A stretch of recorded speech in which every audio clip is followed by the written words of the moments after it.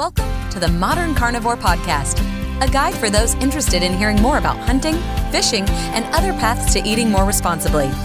Now, here's your host, Mark Norquist. Hey everyone, and welcome to this new episode of the Modern Carnivore Podcast. Today's discussion is with Mark Schwabenlander and Tiffany Wolf, and they are both with MinPro, which is the Minnesota Center for Prion Research and Outreach, which is a mouthful. But basically what we're talking about today is chronic wasting disease, which you may or may not be familiar with. If you've been in hunting circles for a while, you're probably familiar with this topic. If you're new to hunting, it might be something new. And it's a very serious issue, but by the same token, I want to make sure that you don't get too overly concerned about it because, as they say, Mark and Tiffany at the very end of this podcast, make sure that you keep on hunting.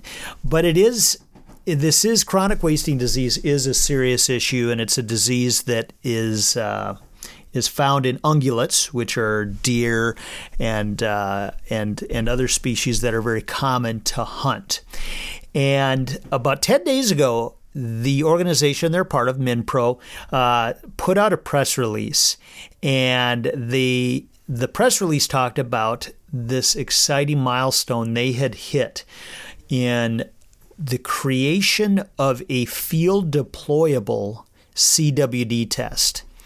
And if you're familiar with this, what's been happening in recent years is when hunters harvest a deer, they kill a deer in an area where CWD is known to exist, at least here in Minnesota. They're required oftentimes to remove lymph nodes and send them into a lab to get it tested to find out if the deer has the disease or not. Now, this disease has not been found to infect humans. It is not recommended to eat venison from a deer that has chronic wasting disease. And for that reason, if you did kill a deer and found out it had CWD, you would have to throw away all of that meat, which obviously is not cool.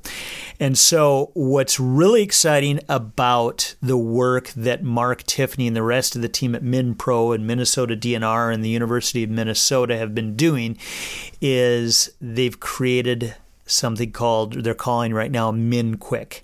And MinQuick is a field deployable test that right now they're able to get results on within 9 hours, as opposed to most tests nowadays have to be sent to a lab generally across the country, and you might not get the results for 2 to 3 weeks. And they're saying the technology they're using is more cost effective. How it actually works is they're actually able to generate the results in the form of a color change on this test. And they're a little bit elusive because they said they've got some, intellectual property here that they have to be careful on. But it basically, the test will result in blue if there's no CWD present, and red if there is CWD present. So what's exciting is, in essence, this preliminary research is finding that these tests can be faster, 9 hours versus 2 to 3 weeks, closer, deployable out in the field, and using technology that is actually cheaper or more cost effective. So while we're probably a ways off from hunters carrying their own test out in the field that they can use with a deer, that's sort of the direction this is heading. And so I find it really excited, and I'm sure that you'll enjoy hearing this conversation. And I'd just like to say, make sure you continue to support or learn more about the work that these guys are doing and others in these fields. And it's really important to the future of hunting. So here we go with Mark and Tiffany. Hello, everyone.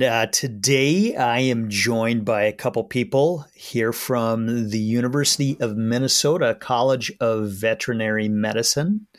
And we have a really exciting conversation in store here because the work this group has been doing is really cutting edge. And I think it's something that anyone who does hunt anyone who hunts deer would be very interested in it. So I'll let them introduce themselves. Why don't we start with you, Tiffany? Hi, I'm Tiffany Wolf. I'm a faculty member in the College of Veterinary Medicine, and my background is in wildlife epidemiology. Veterinarian first and foremost in the zoo and wildlife field, and decided to leave the clinical world to do more research on wildlife health. And so I've been at the University of Minnesota since 2015, doing just that right here in Minnesota. Great. Well, happy to have you here today. And Mark. Hi, I'm Mark Schwabenlander, and my current role is with the Minnesota Center for Prion Research and Outreach, otherwise known as MinPro. That's a pretty newly formed prion research center in the College of Vet Med. My role there is the CWD Research and Outreach Project Manager. And so it just really means I have my hands in all of the field and lab research and outreach that we do. I've been at the university since 2003. Most of my time here has been in the veterinary diagnostic lab. So I have a history of veterinary diagnostics, postmortem investigation, and previous to that, I was trained in wildlife biology. So I kind of have this interface of wildlife biology, always had an interest in wildlife, veterinary medicine, and all those have kind of come together in my role working with CWD. So today, thanks so much, Mark. Today we're going to talk about CWD, or chronic wasting disease.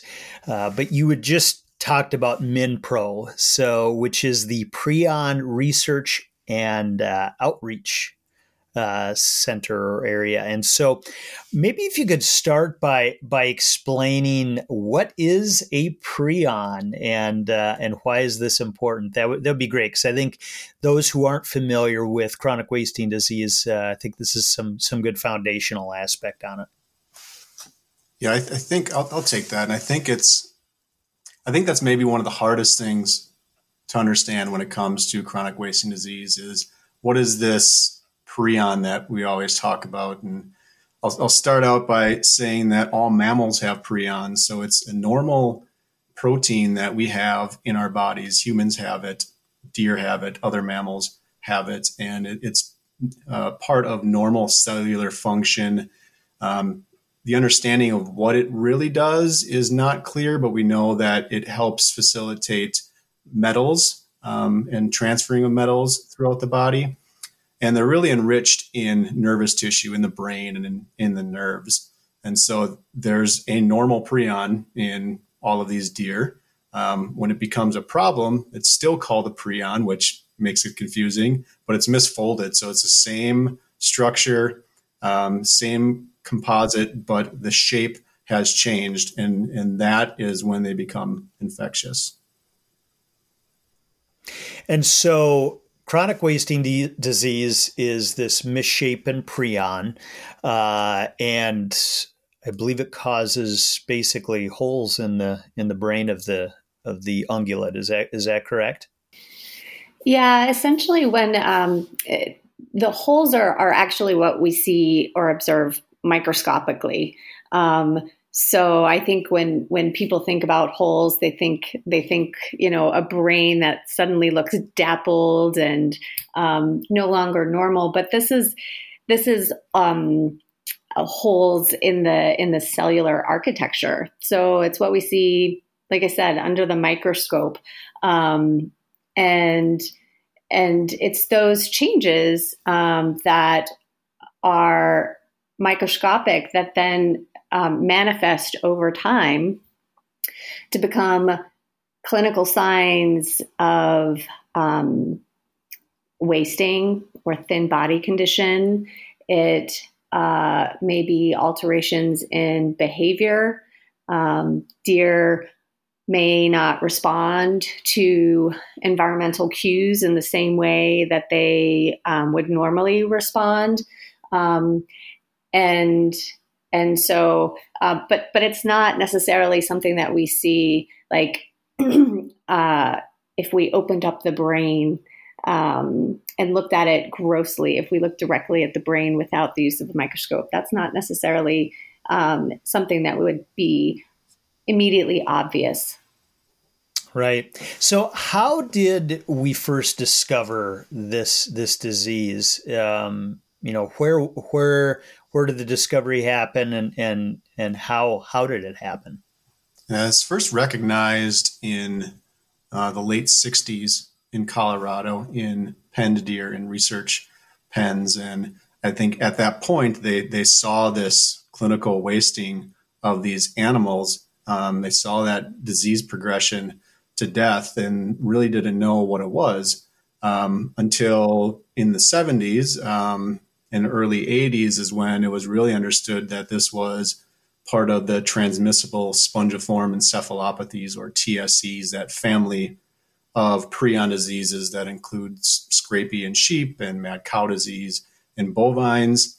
And so it was first recognized, in those penned animals, and then later found in wild animals around the same area. But it took a decade or two before we really understood that this was a prion disease. And while we talk about white-tailed deer a lot, this is a disease that all cervids are susceptible to, correct? And maybe just talk a little bit about what animals are susceptible to this. Well, specifically with chronic wasting disease, when we're talking about cervids, it's animals like white-tailed deer, mule deer, elk, moose, red deer, reindeer. So all of those that belong, taxonomically speaking, in this cervid family, all of the deer cousins, if you will. Gotcha. And so, it's discovered in the late 60s, 70s, 80s, and up till today, we continue to learn more and more.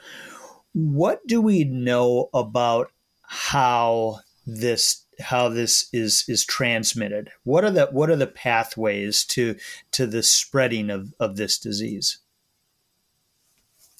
Broadly, there's really two ways: direct transmission and indirect transmission, which really means direct transmission is that deer-to-deer contact. So when deer are coming in contact with each other, deer are very social animals. We see doe groups, we see bucks moving around breeding. I guess whether it's bucks or bulls with elks, they're moving around and interacting with different deer. So it's that nose-to-nose contact.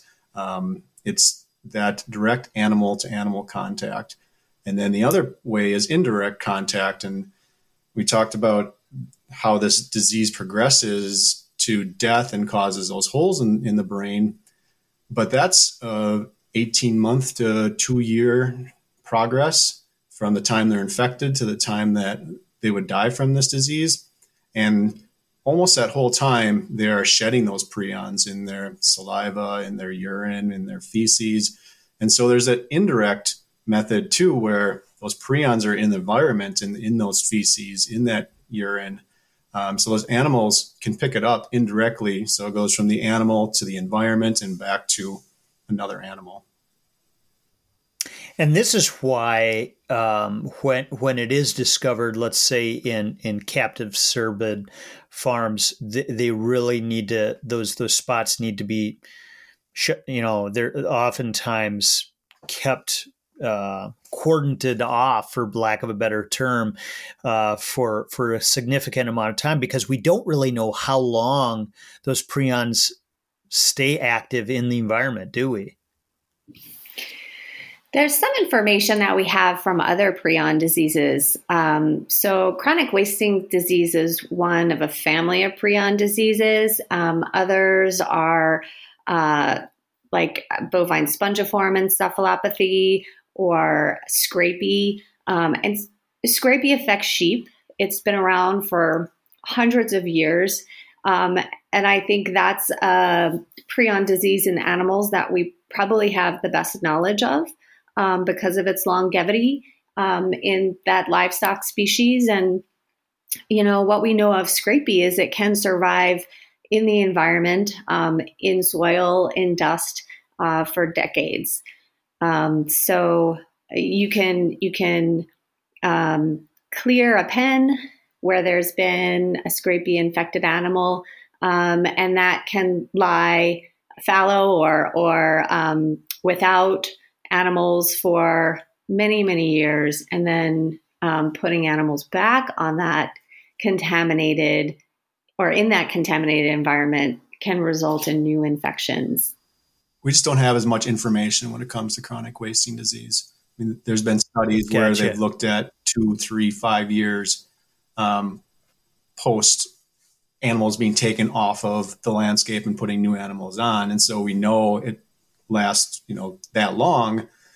But if we infer based off of what Tiffany is talking with scrapie, we know it's probably much longer than that 2, 3, or 5 years. Right. So the current state of things, if we look at here in the U.S. and in North America, what is the current state of chronic wasting disease in terms of where it's been found? Has it been found? I believe the last count I heard was 23, 24 known states, but where is it found, and where are the hot spots relative to it? Yeah, I think right now we know it's been found in 26 states, and this is captive and wild deer across those 26 states. And that continues to grow every year. New counties and new states, unfortunately, we're finding it in. And the USGS has a really good map online that shows that. And Brian Richard runs that, and he keeps that up to date, I think, at a monthly basis, pretty much. So that's a really good resource to see where chronic wasting disease is at. Gotcha. So if we look at, places like, here in Minnesota, and we'll get to the exciting news here in a minute of the work that you two and the rest of the group are doing. But if we look in Minnesota, we've got regions that are sort of hotspots. Southeast Minnesota, which is close to Wisconsin. Wisconsin, I believe they've found CWD in every county of Wisconsin. Is that correct? I don't think it's been every county, but upwards of 75% of them. Gotcha. So the majority of the counties. Here in Minnesota, a little bit of a different situation. We've got different areas where it has been found. We do a lot of studying, a lot of taking of samples in recent years, and places where we know it does exist to see if there is spread. But the one thing I do want to make sure people know, and maybe we talk about this for a moment, is this disease results in the deer, as you mentioned, Tiffany. The visible signs are the wasting of the animal. It just really looks unhealthy. Maybe talk about that for a moment. And also, I want to make sure people know this is a very serious issue, but there is not any confirmed case that's ever been made of a human, of the transmission going to a human, correct? Yeah, that we know of. And that's a really hard one to tease out, and really establish that that transmission has taken place. Like Mark said early on, this disease takes a very, very long time to manifest.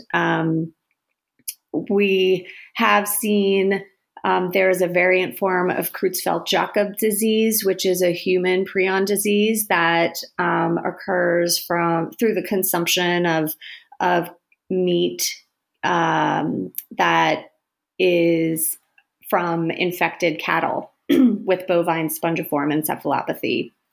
So, we look to that as at least a precedence for a prion disease crossing the species barrier to infect humans. And that process takes many, many years to manifest in humans.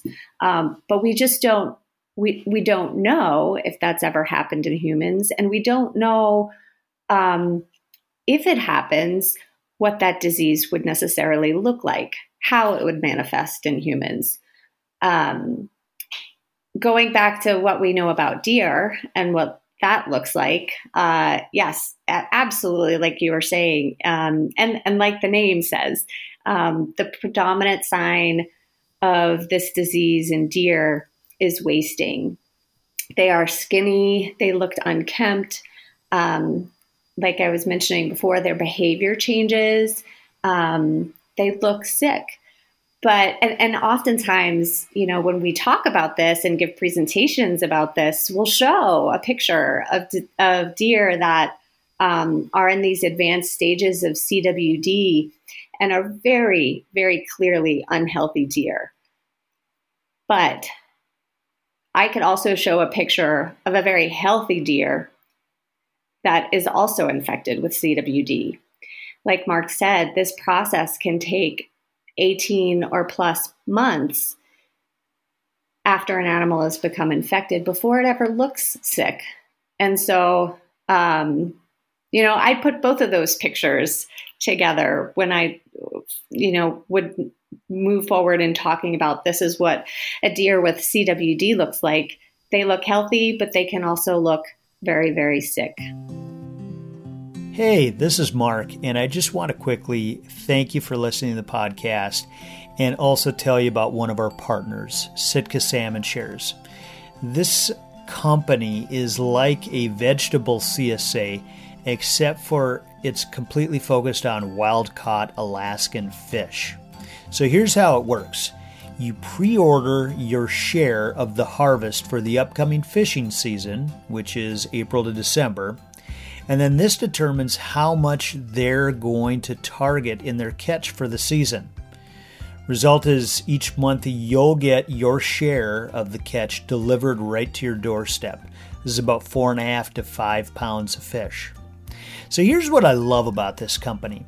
These are real independent small boat family fishermen. Check out their stories and videos on their website. It's not a multinational corporation with staff who are on a factory boat processing the fish. These are small boat fishermen.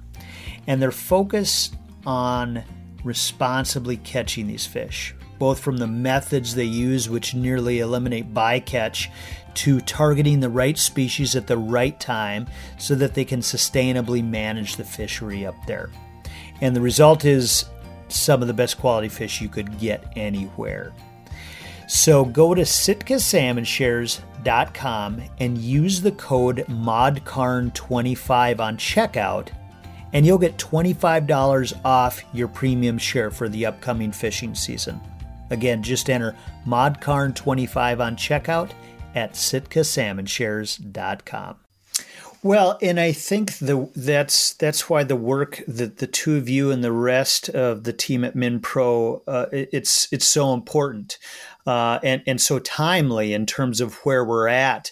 One of your colleagues, Mike Osterholm, who I believe is also part of the MinPro team, correct, is someone that many people may have seen or heard in recent months as he's been on a lot of the national discussion and with the White House on COVID. And so I think, it's a good example and reminder to people of these diseases can jump the boundary, the barrier into humans, and we need to do everything we can to keep these at bay. And so to that end, Mark, you talked about both direct and indirect transmission. So what do you find when we have situations like here in Minnesota? I think is a really interesting sort of, if you will, laboratory of what's going on and currently in CWD. We've got a very high density of infection rate in southeast Minnesota. And then in 2019, we suddenly saw Crow Wing County over 300 miles away. We see an infection there. Now, just in the last few months, maybe 3-4 weeks ago, we see in Beltrami County another infection rate. So what does the science tell us about the spread in those situations? I think overall it's really difficult. This disease, the difficulty and in the things we've talked about already is that environmental contamination. That's one aspect that makes it difficult. Those prions can be spread not just from an animal, but it could be shared equipment or potentially food moving from one place to another. The animal itself is difficult too. In the farm situation, they're moving what looks to be completely healthy animals. One of the problems is our current testing methods really is only good at our current validated testing methods that are used is really good at detecting disease in late stage or close to that late stage.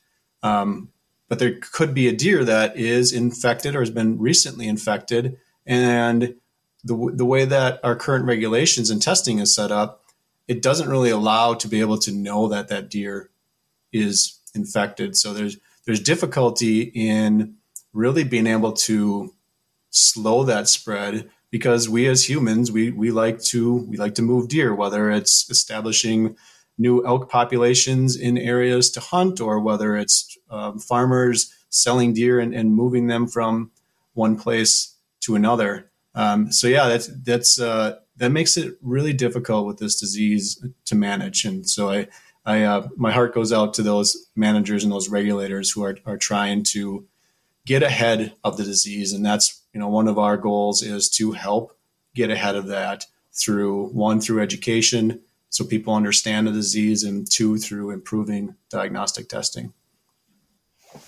But you could say from a scientific perspective, again, movement of animals for whatever reason is got to be a primary vector and transmission pathway. Is that a fair statement?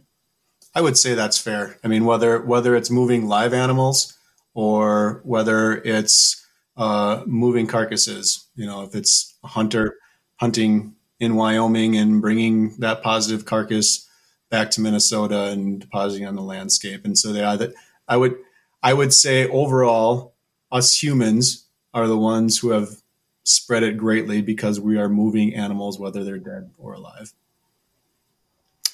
So that's a great transition to the next topic then, which is the work that you two have been doing that is so exciting.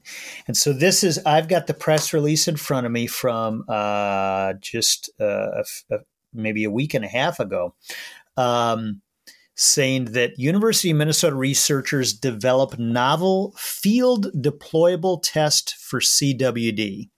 So Mark, you just talked about, I think a great example of moving a carcass of a dead animal.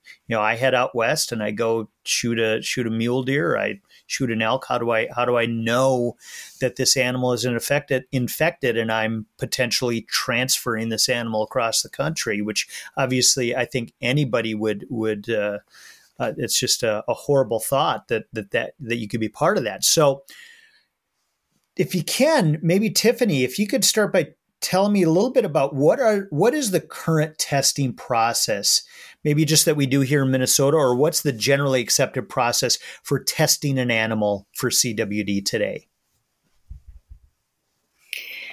Yeah. Right now, most of just about all of our testing is done on dead animals, generally hunter harvested animals are probably, at least in Minnesota, one of the predominant forms of or samples from which we get tests or have testing done. So the testing is really relies on sampling of lymph nodes that are pulled from the head.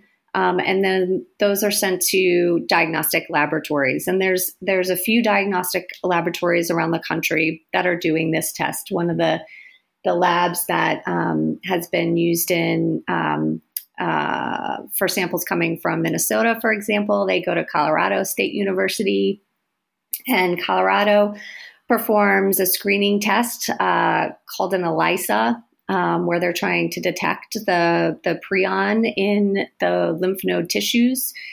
And then if that is positive, then they'll use another test to confirm that, and it's called an immunohistochemistry test. And both of those tests have been well validated for screening this disease. And like Mark said, they're really considered the gold standard when it comes to screening, particularly animals that are in advanced stages of disease. Some of the limitations that we are aware of with these tests is it's very possible that they could miss animals that are in very early stages of infection. So animals that don't have a lot of this abnormal prion in those tissues. But that's primarily the approach. Hunter harvested animals. After hunters get their harvest, they'll bring the head or the deer to a hunter registration station, where often there will be DNR staff available to pull tissues or remove the head and pull the tissues, and then those samples are routed to the lab. That whole process right now, because there's so much testing done by a few labs during this window of time, being the hunting season, that can take upwards of 2 to 3 weeks from the time a hunter shoots his deer or deer to the time they get their results. So there's a delay. We have confidence in the tests being used today, but there's that delay. So Mark, what and I know that this is something, especially like you're talking about southeast Minnesota, it's a complicating factor, and that's why I'm, as a hunter, and I think the hunting community, there are many concerns on many levels, not least of which is we want to be responsible about it, but how do you manage that delay, et cetera? And so maybe if you could talk a little bit about, Mark, about what is the work you've been doing as of late, and why is the test that you all have been working on, why is it novel, and what's unique about it? Yeah, I'll say that overall we've been working on, and we were provided money from the state a couple years ago to work on this project to advance diagnostics for CWD. How can we make a better test? So it's, what can we do that's above and beyond the current testing that Tiffany just described? And, I think ultimately everybody's end goal is that if a hunter wanted it, they could have a test in their hand and they could test their deer on site. And I agree. I still think that is an end goal. We're taking steps to get there. And this first step, this first discovery that we made in that press release that you're talking about, we called MinQuick. And it's exciting for a number of reasons. One is that we were able to do this at a DNR field site. And so the equipment is small enough and relatively cheap enough, cheaper than current testing platforms, that it can be done on site. And with the same or close to the same sensitivity or limit of detection as current testing. And so one, it provides that platform or that next step to how do we get closer? How does a testing get closer to the animal? And that's one of the exciting pieces of it. Another exciting piece of that is that the process incorporates this nanoparticle that causes a color change when there's a positive. And so when it's positive, it's red, and when it's negative, it's blue. And so that, in of it itself with this test is exciting because that also sets the stage for further developments. But it's an easy thing to see. You don't have to run it through a machine and get a reading. You can see that change. And so this release and this information that we've discovered in the last year or so is an exciting in it of itself, but also sets the stage for further test development. This is currently one of 4 different avenues of advanced diagnostics that we're working on, and all of them have legs. There's a lot of PI or IP, informational stuff that we have to protect right now. So I can't get into a lot of those details. But the bottom line is we are making advances in the laboratory to get to a final goal that continually improves that diagnostic testing. And we're not the only lab. There's other labs across the state and across North America that are working on things too. So the diagnostic community is working on advanced prion detection. So can you share, and if you can't share, things that ask questions on, please do just say so. But does this test rely upon the lymph nodes the same way that the current testing process does? Is the need to extract the lymph nodes how the test works? Yes, currently, and that's a starting point. So we know the lymph node works with the current testing. That's our next step when we're looking at advanced diagnostics. So you just keep taking those steps, but we're also working on samples like blood. So it's, we first take that step of this sample works with the known test. Let's say use that same sample to develop the next test, and then start working in the lab to be able to use other types of samples like blood. Right. Okay. And what I think I'm hearing you say, which to me is the really exciting part, is, where you're headed with this, I envision the potential of someday, who knows when, and maybe I'm wrong, and maybe you can give me even more of positive news, but where the opportunity would be for a hunter to have a little test kit on their person with them, test a deer in the field, take a look, and it's going to be blue, you're good, red, nah, we got a problem. You need to leave this deer here, and we need to figure out whatever way to deal with it. Is that correct in terms of the vision, or what you see as the potential future of this? I'd say yes, that's the hope. I'm not saying that's in our pocket right now. That might be 5 years from now. That might be 10 years from now. But what we're seeing in the lab is that we are continually making advancements to get to that point. We haven't hit a roadblock yet in these 4 avenues, and each of them is a little bit different, but they also can come together to make a better end product. Okay, wonderful. What do you think is a timeline for something like this? And I know that's a bit of a loaded question, but Tiffany, as you think about the advances you've been making on this, this is the first of its kind, right? Nobody else in the field of CWD research has ever come up with something that appears to be a field deployable test to confirm presence of CWD. Is that accurate? That's accurate to our knowledge. And I really want to give a shout out to the entire MinPro lab that's been thinking about this and working on this, led by Peter Larson.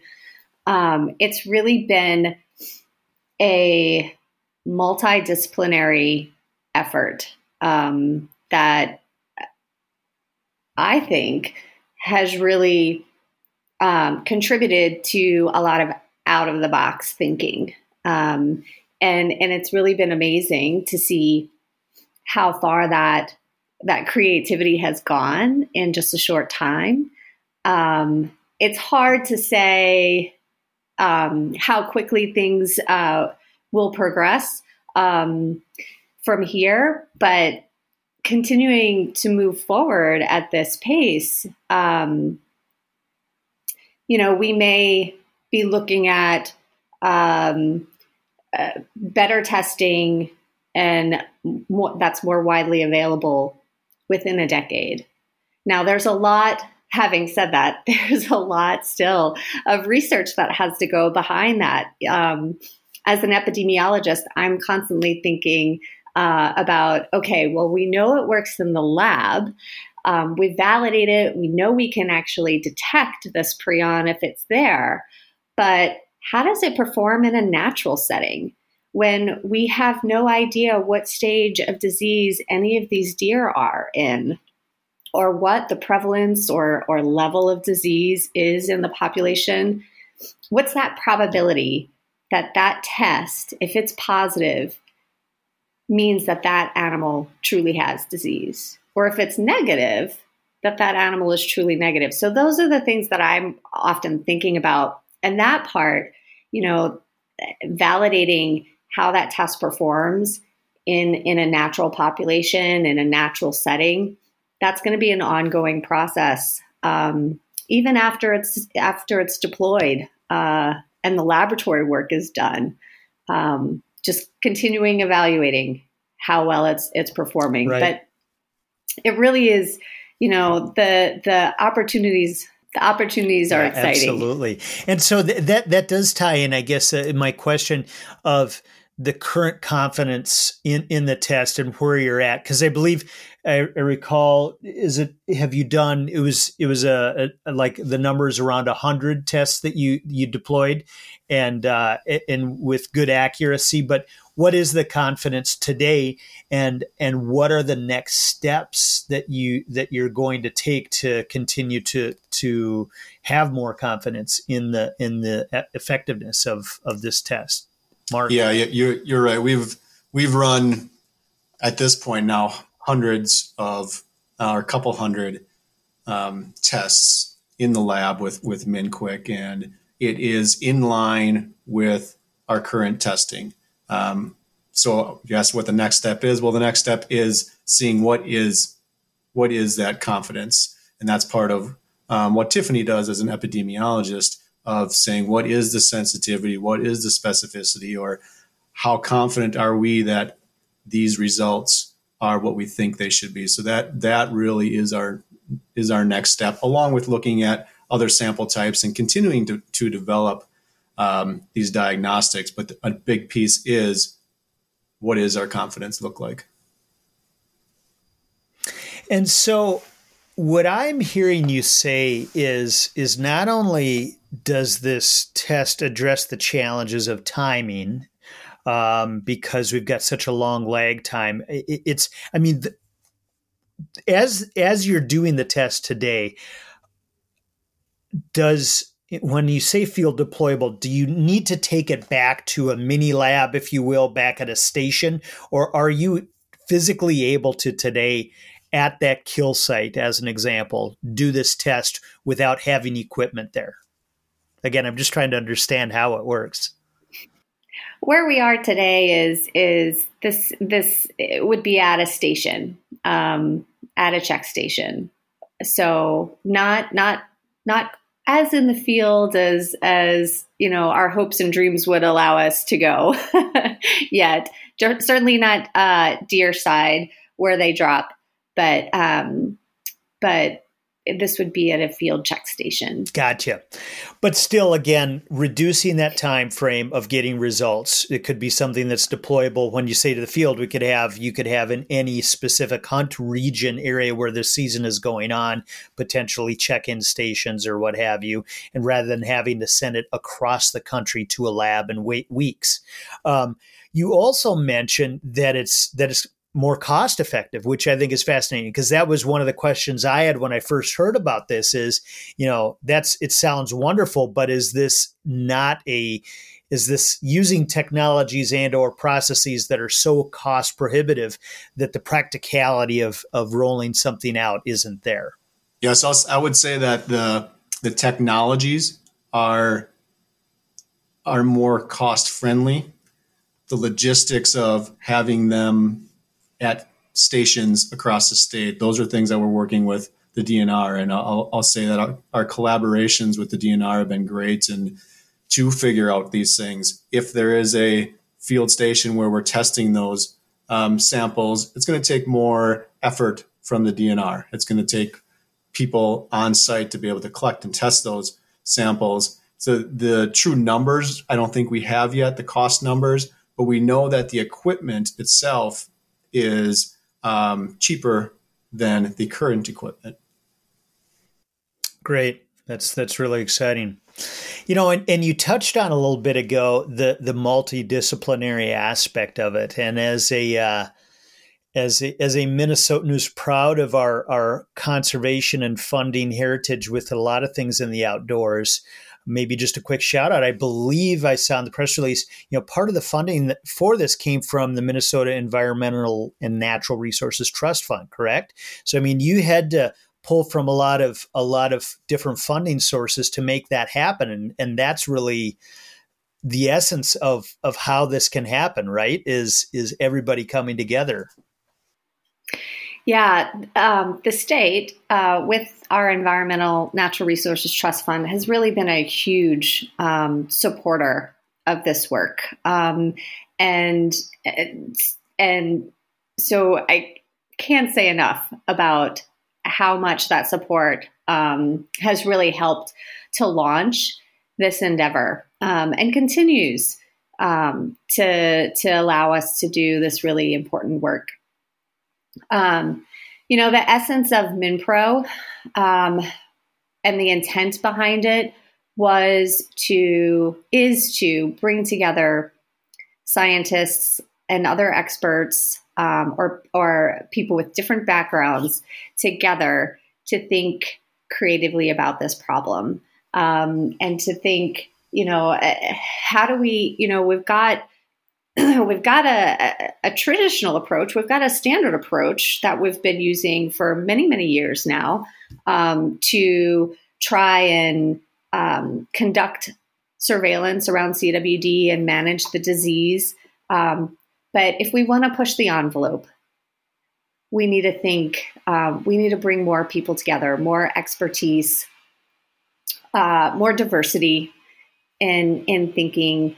And that's really, that's been really what's been behind a lot of the new advances that have been made in MinPro. I would say both in the development of diagnostic testing, as well as in the outreach that we've been conducting around the state. Well, this is so exciting. When I saw the press release, I said I have to get you guys on to talk about this, because it is something that I think is on the minds of hunters a lot. I look at it as something that if we don't address it, it creates the potential for people to be fearful of starting to hunt and things like that. So I think it's important for us to have clarity around understanding the disease, to have insights on when and where it's occurring, and make sure that we can manage it. And I think you two and the rest of the MinPro team are on the forefront of that. And so I can't thank you enough for all your hard work on behalf of the hunting community. And I look forward to having you on the podcast again when we hit some other stages of success to talk about what's happening and the successes that I'm sure you're going to have. So I appreciate all you're doing, both of you. Thanks, Mark. We appreciate Thanks, it. Mark. And we always end our messages to hunters to just keep hunting. Yep. We're doing what we're doing because we want to support the hunters out there, and their activities. Well, thank you. Thank you very much. And we appreciate all that you do. And again, we'll keep everybody posted on other updates in the future. Thanks for listening to the Modern Carnivore Podcast. You can continue the journey by going to modcarn.com.